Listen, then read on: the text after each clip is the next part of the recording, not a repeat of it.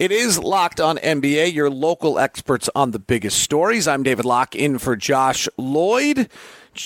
David Ramil, Wes Goldberg in for you tomorrow on the regular Tuesday. John Corrales, Jake Madison coming for you on Wednesday. All right, if we're going to start the weekend that was and all the stories, we're going to start with the Clippers because the Clippers, Locked on Clippers iTunes ratings are higher than Locked on Lakers. No, that's not the reason. Because the Clippers beat the Lakers in Summer League. No. Charles Mockler joins us from Locked on Clippers, part of the two-man team that hosts the show, Locked on Clippers. The Clippers are the universal favorites in the NBA to win a title, Charles. They are the team that an NBA superstar chose to go to. Dogs and cats are living together. What happened here? I don't know. I think everyone, we thought we had a good chance for Kawhi. Not a lot of other people seemed to think that, but most people kept up belief in Clipper Nation, and then really just got kind of blindsided in the best way possible with the Paul George trade. And now if we can keep JaMychal Green, which I haven't heard any news on yet, we should be, in a pretty good position. I don't want to get too far ahead of anything, but it's going to be looking good. All right, let's go back to, has there ever been a franchise lower than the Clippers were the night the players almost didn't take the floor during the Donald Sterling situation? Do you think that's the lowest any franchise in NBA history has ever been? I think maybe not only NBA history, but I'm not sure on my history of players refusing to play because of an owner history, but that might take most of North American sports too. I would maybe throw that in there for good measure because, Doc has stories about that night, and it just sounds like one of the worst nights ever. So it's definitely up there, or down there, I should say. Okay, but then they still have this talent. They get this new owner, and yet that peters out. The Chris Paul, Blake Griffin era is, I think, as tumultuously filled with controversy as they try to deny it, and that they really didn't like each other. How do they recover from that? You recover by getting the best owner in the NBA, I think. A guy who understands that enthusiasm for the team doesn't always necessarily mean having to make decisions for the team, which is huge. Obviously, the pockets help and the vision help, but that was big. Lawrence Frank, the whole front office, the story, I think it was the old front office used to be able to fit in a Sprinter van or something like that, and now it's a staff of 20+. So really just getting a guy who cared helped a whole hell of a lot. How did they sell Kawhi that the Clippers, who just don't move the meter in LA yet, was the team worth going to? The big part, I tried to not pay attention to the leaks. I think everyone kind of was susceptible a little bit to getting caught up in some of them. But there just wasn't a lot of noise coming from the Clippers at all. No one had any idea that there was a meeting at Doc's house. No one had any idea even about the ultimatum. No one had any idea that Paul George was on the market for, albeit a record-setting amount of picks. But I think it was the low-keyness and what you just said, haven't really moved the needle yet in LA. So I think maybe you could sell him on being the one to move the needle, but do it in your own way. Do you have anything that has you concerned? Right now,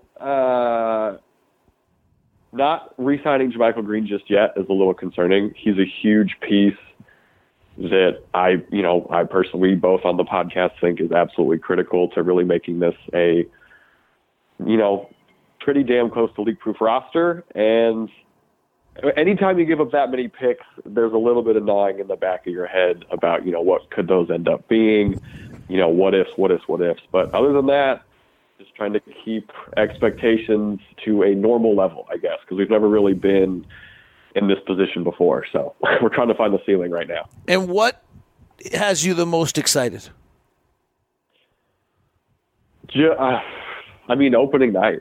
It's going to be incredible to see that team out there. We still have Lou Will and Trez. The energy in Staples Center is going to be fantastic. And it's going to give a great picture of what to look forward to when the new stadium gets built, hopefully, on schedule. The Patrick Beverley, Kawhi Leonard, Paul George defensive combination. Is that the Ron Harper, Scottie Pippen, Michael Jordan defensive combination all over again? I don't know if it's that quite yet. I don't know if I would go that far. But, no, that defense, I was going to say, other than opening night, watching people try and score on this defense is going to be great. If you're a 1 through 4 player in this league, I don't really know who you switch. I don't know who you call a switch off of. You throw in Mo in there as well, and that's another defender who maybe isn't exactly on the same level as those guys, but if he's your fourth option, that's a pretty formidable defense. It's going to be really fun to watch, and I don't think it's going to be. I think we're going to grind a lot of teams down, and yeah, I'm really excited. I'm really happy Bev gets to play in a defensive lineup like this too. What do you think the most often used 5-man lineup is? That's a tough one to say. I don't know how much we're going to see. Excuse me, my phone's going off. I don't know how much we're going to see per game Kawhi and Paul George in the beginning, maybe, but I think we're going to see Bev at the 1. Right now, the point guard situation is a little bit up in the air. Maybe if you want to go really good shooting, you go Shamet at the 2, Kawhi at the 3, George at the 4, Zoo at the 5. And then I think maybe you could put JaMychal Green in there on the 5, and we could see that lineup a fair amount too. That's maybe a little more hope on my part, but JaMychal Green at the 5 is something we saw in the playoffs that worked really well with his team. And how do you integrate Lou Williams into that, or Montrezl Harrell? Same way we did last year. You pitch him on. This team works minutes in an interesting way, because you're on the bench doesn't mean you get bench minutes necessarily. Maybe we need an offensive closeout, and we put those two in for some pick and roll with maybe even Shamet on the second lineup too. But we work those guys in the way that we've been working them in. I don't think it changes too much. I think maybe we even see some Trez, Lou, Paul George minutes in some odd situations. But I think they know what's up. They've bought into the system. And I don't think, I think it's hard to expect the same season from them in terms of having, they had the best pick and roll of all time. So there's might be some regression there, but I don't think the integration is going to be too difficult. What team in the Western Conference do you think gives the Clippers the biggest fright? Or do you think it's not close? Do you think the Clippers are a 60-win team and everybody else is a 52-win team? That's been some debate among Will and myself and a lot of Clipper Nation. I think we're at that 55 line. I think for wins 55 is something you could reasonably expect and hope for, and you wouldn't be called a complete lunatic. Teams that scare me in the regular season, Denver's bringing every single person back. I mean, the Jazz just got a really, deep as hell. They're going to be great. We don't really know what to expect from the Warriors. They're obviously not the same team, but I think it's those first two teams I mentioned, though. It's going to remain to be seen what goes on with the Lakers. They obviously have the talent and then maybe not as strong as depth as the Clippers do. But, yeah, I think Denver and Utah are going to be a big pain for us. He is Charles Mockler. You can catch him on Locked On Clippers, the local experts on the biggest stories. Charles, thanks so much for the time. Thank you for having me. A big day of Locked On NBA, biggest stories, local experts. We've talked to the Clippers. We've got the Thunder perspective coming up and the Raptor perspective. But the other angle on this has to be the Lakers, who everyone began to think Kawhi might go to. We thought we had the next super team of LeBron and Anthony Davis. Let's find out from Anthony Irwin what it feels like in Lakerland right now with the Clippers suddenly the ones who grab the free agent.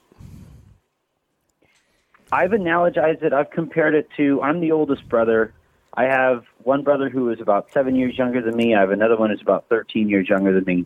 And when the first time my middle brother beat me one-on-one, it really woke me up, right? You really kind of sit there and you try to explain it away. You said, wow, I gave him a couple points up front. I wasn't really that interested until it looked like he was going to beat me. But at the reality of the situation is you just got caught up to. And in this case, the Lakers, being the big brother here, they have to recognize, they really tried, and they lost out to little brother, who was just better at the little things. And hopefully, the time that Andrew beat me one-on-one, I went straight to the gym, and I worked. I tried to get a few shots up, and I tried to make sure that didn't ever happen again. And hopefully here with the Lakers, they identify some of these problems. Rob Pelinka shouldn't have been the GM here. If they were going to entrust Magic Johnson to these things, they had to be on the same page with him to make sure he didn't leak all the information that he did. And Frank Vogel isn't the kind of coach that is going to sell a superstar on coming to the Lakers. They didn't really get any of those three things right, and hopefully now they identify, we should maybe identify some of those problems and fix it. I have your show with Harrison was just fabulous. The emergency podcast reaction. So if anyone wants to go back and grab that, it was really. Thought you had a bunch of great points. I listened to that, and then it was interesting. I was sitting somewhere where there were two guys up talking, kind of in a bar, and I was sitting behind them at a table, and they said, "God, my gosh, the Lakers offseason, what a just a total unmitigated disaster." And I was like, whoa. Like, they just walked out with Anthony Davis, and they might have signed Danny Green by then. Like, it's hard for me to really sit here and feel like the Lakers are a total failure. I mean, it's stunning, obviously, that Kawhi decided he'd rather be with the Clippers. A little bit. Maybe not, actually, though. Like, a lot of us thought to ourselves, like, why would he want to go to somewhere when he's the best player in the league right now? So are the Lakers, is the criticism really fair? Being disappointed with Kawhi and being in understanding that you can still have a successful offseason, I think in the moment it's really hard to separate those two things, but they aren't mutually exclusive. The Lakers are walking into next season, I would probably say, is like the third best team in the Western Conference. I think maybe the fourth, depending on how we feel about Utah. But I have Denver as my favorite to come out of the West next year, and then the Clippers are obviously right there. Utah is really good, and then the Lakers are there. And they put themselves in that situation by landing Anthony Davis. They're going to go into next year with Anthony Davis and LeBron James, and they have a piece in Danny Green who makes a ton of sense there. And more importantly than Danny Green specifically, they had a plan here. They said, we're going to wait on Kawhi Leonard as long as we possibly can. But while we wait, we're going to line this contingency plan up. We're going to talk to Danny Green, and we'll say, look, we will give you a little bit extra if you just hang tight and wait this thing out with Kawhi Leonard. He has come out and essentially said as much. They had this contingency plan also with DeMarcus Cousins, and by employing JaVale McGee last year, they kind of had the same thing. So while it's disappointing and while the Lakers likely missed out on a dynastic run potentially, they still are going into next season with a team that, is fairly exciting. And there's always a chance they haven't announced Rajon Rondo yet that falls through. So who knows? When you look at the Kawhi quest, one of the criticisms is, the Lakers believe in Laker excellence, and that. Do you buy that that's still hurting the franchise? I think there definitely was a period here where that hurt the franchise. Do you think that is still restricting the franchise, the fact that they just believe they're the Lakers, so it always will happen for them? I don't know if I would attack that angle from a different standpoint. You look at them and they're very insulated as thinkers, right? They haven't hired a non-Lakers person in how long in their front office? They went from Jim Buss and Mitch Kupchak. Jim Buss got that job because he was Dr. Jerry Buss's son. Mitch Kupchak worked under Jerry Weston. And, to their credit, they did pull off a couple championships here and there. But then they go from that to Magic Johnson. And at the time, I guess I understood it. That was one of the few basketball people that Jeannie Buss really recognized. And as such, she trusted him and she hired him.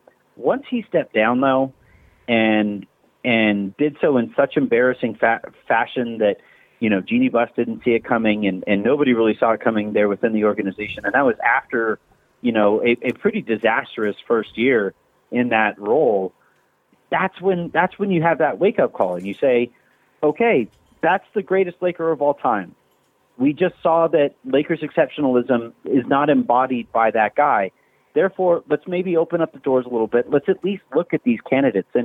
And I would go so far as to say this: if if they even ask to interview Masai, let alone throw some Godfather offer at him, if they bring over Masai Ujiri, somebody who Kawhi Leonard legitimately trusts, that at least puts themselves in a better situation than they were with Rob Pelinka, who nobody really trusts around the NBA, and that was a big deal to him. So yeah, I think while it's fine to believe and have confidence as the Lakers because they have earned it, you still have to recognize that not all that glitters is gold. And in this case, there's a whole bunch of fool's gold around the Lakers organization that they need to chip away from. All right, let's get back on the floor just quickly. There was the DeMarcus Cousins story and there was the Rajon Rondo story. What's your thought on those two additions to the roster? So the first one with, who's it, Rajon Rondo you asked about? Either Rondo or Cousins. So Cousins to me is you have to make that signing. It's $3.5 million. Like he's as equipped as any player in the NBA to outplay his value. And given what the Lakers were working with, you have to make that signing. He gets along really well with Anthony Davis. LeBron James really respects him as well. I think as a result of those two relationships, he's going to be more open to accepting a role on that roster than he would be, say, elsewhere. Rondo, to me, is the one that I really don't understand. I mean, I get it because, again, for some of the same reasons there, Anthony Davis really respects him. LeBron James really respects him. But Rajon Rondo hasn't been a good NBA player in years outside of a few playoff runs here and there. He was, I would argue, one of the worst players in the NBA who played a significant role on an NBA team last year and is now older. And, one of the stats that really stands out to me is even when they were in New Orleans, Anthony Davis and DeMarcus Cousins had a plus 5.3 rating when those two guys were on the court. As soon as Rajon Rondo stepped onto the court, that dropped to a negative 1.3 rating. The Lakers last year were 10 points better. They were 8 points worse when Rondo was on the court, and they were like a 1.5 better when he was off of it. And, I don't know how many numbers they have to stare at for the extent of time that Rondo has been not very good to recognize that I don't care what reputation you have, you're just not a very good NBA player anymore. And, he's on a veteran's minimum contract, but his very position on the roster, he's probably going to start because of the reputation he holds. That throws off the point guard rotation. He might finish the occasional game, and that those numbers are going to be loud again next year, and it's going to make the Lakers worse in those big close game situations late in games. It's just, I don't understand it. It kind of goes back to highlight some of the real big shortcomings that the Lakers have run into because they're so insulated in their thinking. And so I think those two, I think DeMarcus Cousins could be a great signing. Rajon Rondo almost definitely will be a terrible one. I ran some numbers. I haven't finished it yet. I had the Lakers as the number one team in the West. When they added Rajon Rondo, they slipped to fourth or fifth, so I would agree with you. Yeah. It doesn't shock me at all. It doesn't shock me at all. He was, the only player worse than him in terms of net rating last year on the roster was Mo Wagner, and I think he played like 14 games and was hurt and was a rookie. And it takes quite a bit for an NBA veteran to be up against, with only that guy on the roster who is that much worse than he is or is in that class of player. And that's been the case forever here with Rondo. You want to make him an assistant coach? Cool. You got Jason Kidd there. You're willing to spend on assistant coaches. Go that route. He's Anthony Irwin. Catch him on Locked On Lakers. It's the biggest stories from the local experts. We've got the Raptors and the Thunder as we continue on today's edition of Locked On NBA. Our next stop is Toronto. Probably not that happy, but frankly, it was worth it. Sean Woodley hosts Locked On Raptors. How is it to be a world champion? It's great. I'm wearing a T-shirt that has a Larry O'Brien trophy on it, designed from all the different Raptors logos. It's great. This stuff all came out after the Raptors won the title, which people should not forget. I feel like, Raptors fans obviously are disappointed that Kawhi is not going to be with the Raptors going forward, but the gamble, as you said, was entirely worth it. And they made good on a one-year championship window. They are batting 1,000, which not many teams can say. And I just, it's, for me, this summer entirely has mostly been about just like no worries, Hakuna Matata. The Raptors have won a title for the first time in franchise history. And obviously the Kawhi thing was huge. And I mean, you saw what happened in Toronto this week with the chopper cams and everything, trying to follow him around and figure out what was going on. And ultimately, they got beat by an irresistible offer that the Clippers made. Hey, come play with Paul George, because we just, did what the Raptors did and made a crazy trade to ensure a superstar would come by, to ensure Kawhi would come, I suppose. It's different, obviously, a different context, and it's a second superstar, but it's the same idea. And the Clippers made a bet, and they did. And I'm happy for Clippers fans. I'm personally glad he didn't go to the Lakers. And, it'll take some time to, have it all sort of come clear in my head and stuff, but for the most part, I'm just thankful that Kawhi was here for a year, man. The Raptors have had some good times, a lot of bad times, and a lot of just like times where it seemed like the Raptors were drifting into nothing for many years at a time, and Kawhi changed all of that and changed the narrative around the team, and nothing's ever going to be the same because the Raptors now have that little gold strip on their jersey, and that's because of Kawhi. And it's, I'm just thankful more than anything. Over this not that extended time, 5-6 days, but it felt very extended just because of the way the free agency went. Did Raptor fans' hopes of keeping Kawhi increase more than they maybe had been at other points in the process? Oh, man, it was kind of like all over the place, I think. It wasn't like a steady rise or decline in the confidence level. I think when the Raptors won the title, a lot of people were thinking, hey, why would he leave? They have just won the title. They'll probably be favorites in the Eastern Conference next year, considering all the moves made around the league, and might be favorites to win the title, considering the Warriors fell apart in the postseason with their catastrophic injuries. And so I think Raptors fans went in pretty confident. On Tuesday, there was a lot of Lakers noise because I think Kawhi had his meeting with the Lakers and the Lakers leak everything apparently, and it seemed like Kawhi to the Lakers was about to happen, and I think people were kind of in the dumps after that. But then the next day or 2 days later, Kawhi comes to Toronto for his meeting. There's the whole fanfare about the chopper cam, as I mentioned, and the fans lining the streets of the hotel that the meeting was at, and I think people kind of got confident. And there was, a couple days there where Kawhi just hung out in Toronto, and a lot of people, I think, assumed that to mean, hey, he's making a decision. They're crossing T's and dotting I's here, and he's just going to stick around in Toronto. Yesterday, he flies back to San Diego, and another flight tracking day on the internet, which was, I'm sure, healthy for all of our brains. And I think people were just kind of, they've made their pitch, and I think that's the thing, right? Is even if the Raptors, they lost the sweepstakes, obviously, but I don't think Raptors fans can take umbrage with anything the Raptors did. They made the best pitch possible. They said, hey, this is what we can do for you, Kawhi. We can keep you healthy. We know how to manage you. And it just wasn't enough to match the lure of going home and also to play with Paul George, I guess. And it sounds like, per Adrian Wojnarowski, the Raptors were in the conversation to try to trade for Paul George as well, which I think obviously would have, clinched Kawhi returning.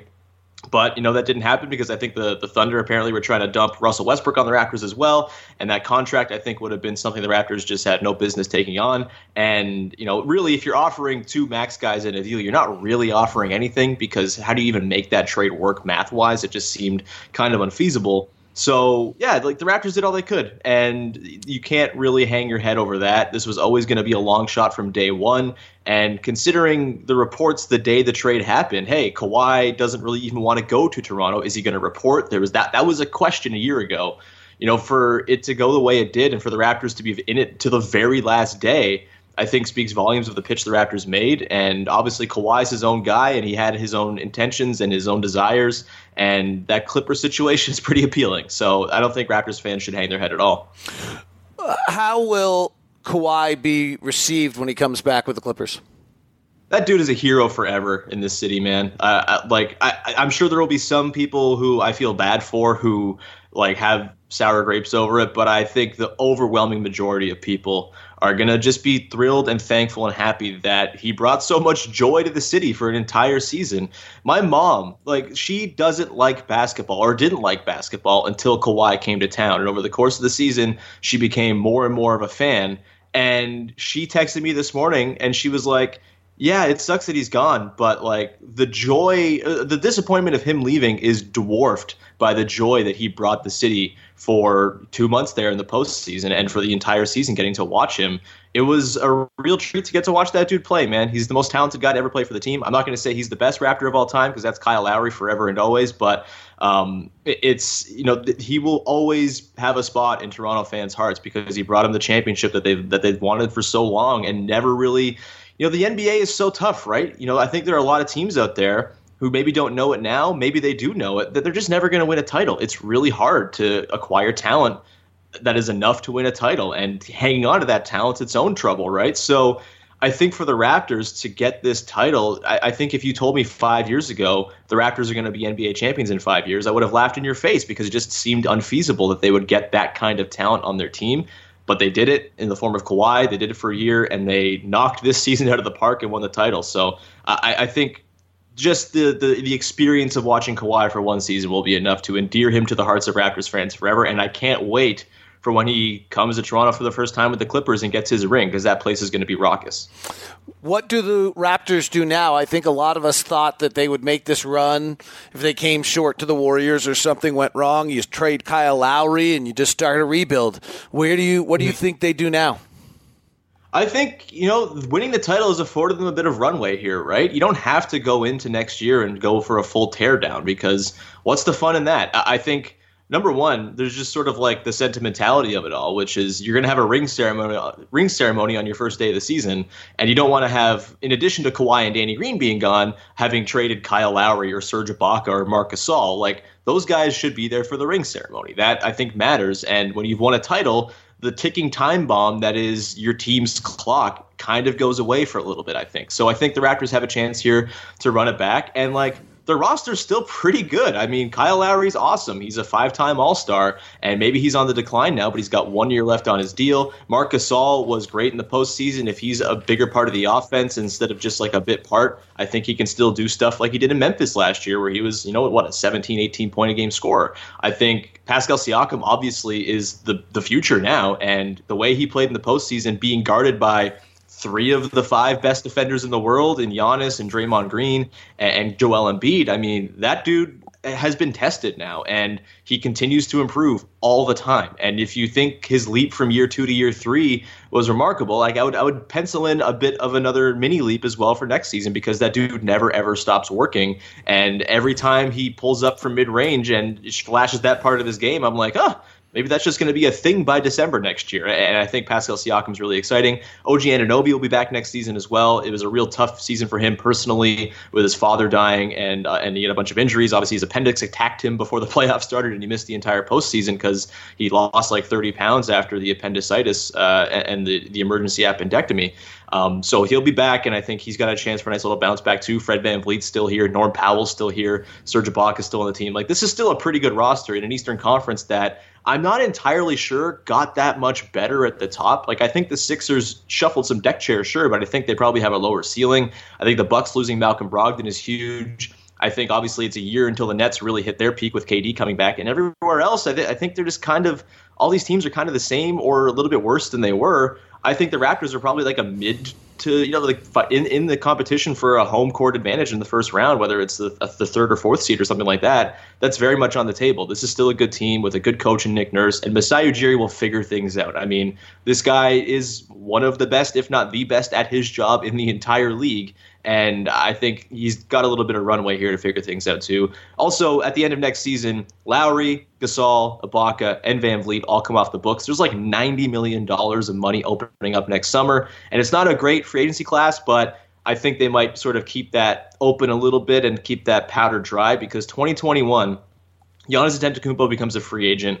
And if you don't think Masai Ujiri has been planning everything around this, if you don't think he mentioned to Kawhi Leonard, look, we have plans for Giannis in their meetings, then I think you're mistaken, because Masai has a connection to the Antetokounmpo family going all the way back to when they came over to America to start playing over here. And I just, that is something I think Masai has had circled for the last like 3 or 4 years. And so maybe that doesn't work. Obviously, we've seen that, opening cap space doesn't always work, but that'll be in the plans. Masai is always cooking something up, and I don't think he's done making bold moves to try to improve this team. Sean Woodley, Locked on Raptors, local experts on the biggest stories. Thank you very much for your perspective, and enjoy the Larry O'Brien Trophy. Oh, I certainly will. Thanks, David. The stunner had to be in Oklahoma City. Well, I guess the stunner is everywhere on this one. Eric G. is the host of Locked on Thunder and joins us now. Eric, you wake up this morning or got it late last night and find out that Paul George is gone, that frankly, the Thunder run is over. What was your reaction? My reaction was it's about time for the Thunder to actually blow this team up. I'm glad this happened. And I may be in the minority here, but if you look at where the Thunder were going to be this year, at best they were going to be somewhere between 5th and 8th in the Western Conference. And that was going to be with two superstars. They really had no chance of maybe advancing past the second round, and I think you would have needed some wild things to happen throughout the season to get them into the Western Conference. So I was anxious for them to push the reset button and was glad that Sam Presti was able to take Paul George and manipulate Toronto, manipulate the Clippers, and get a major haul for him.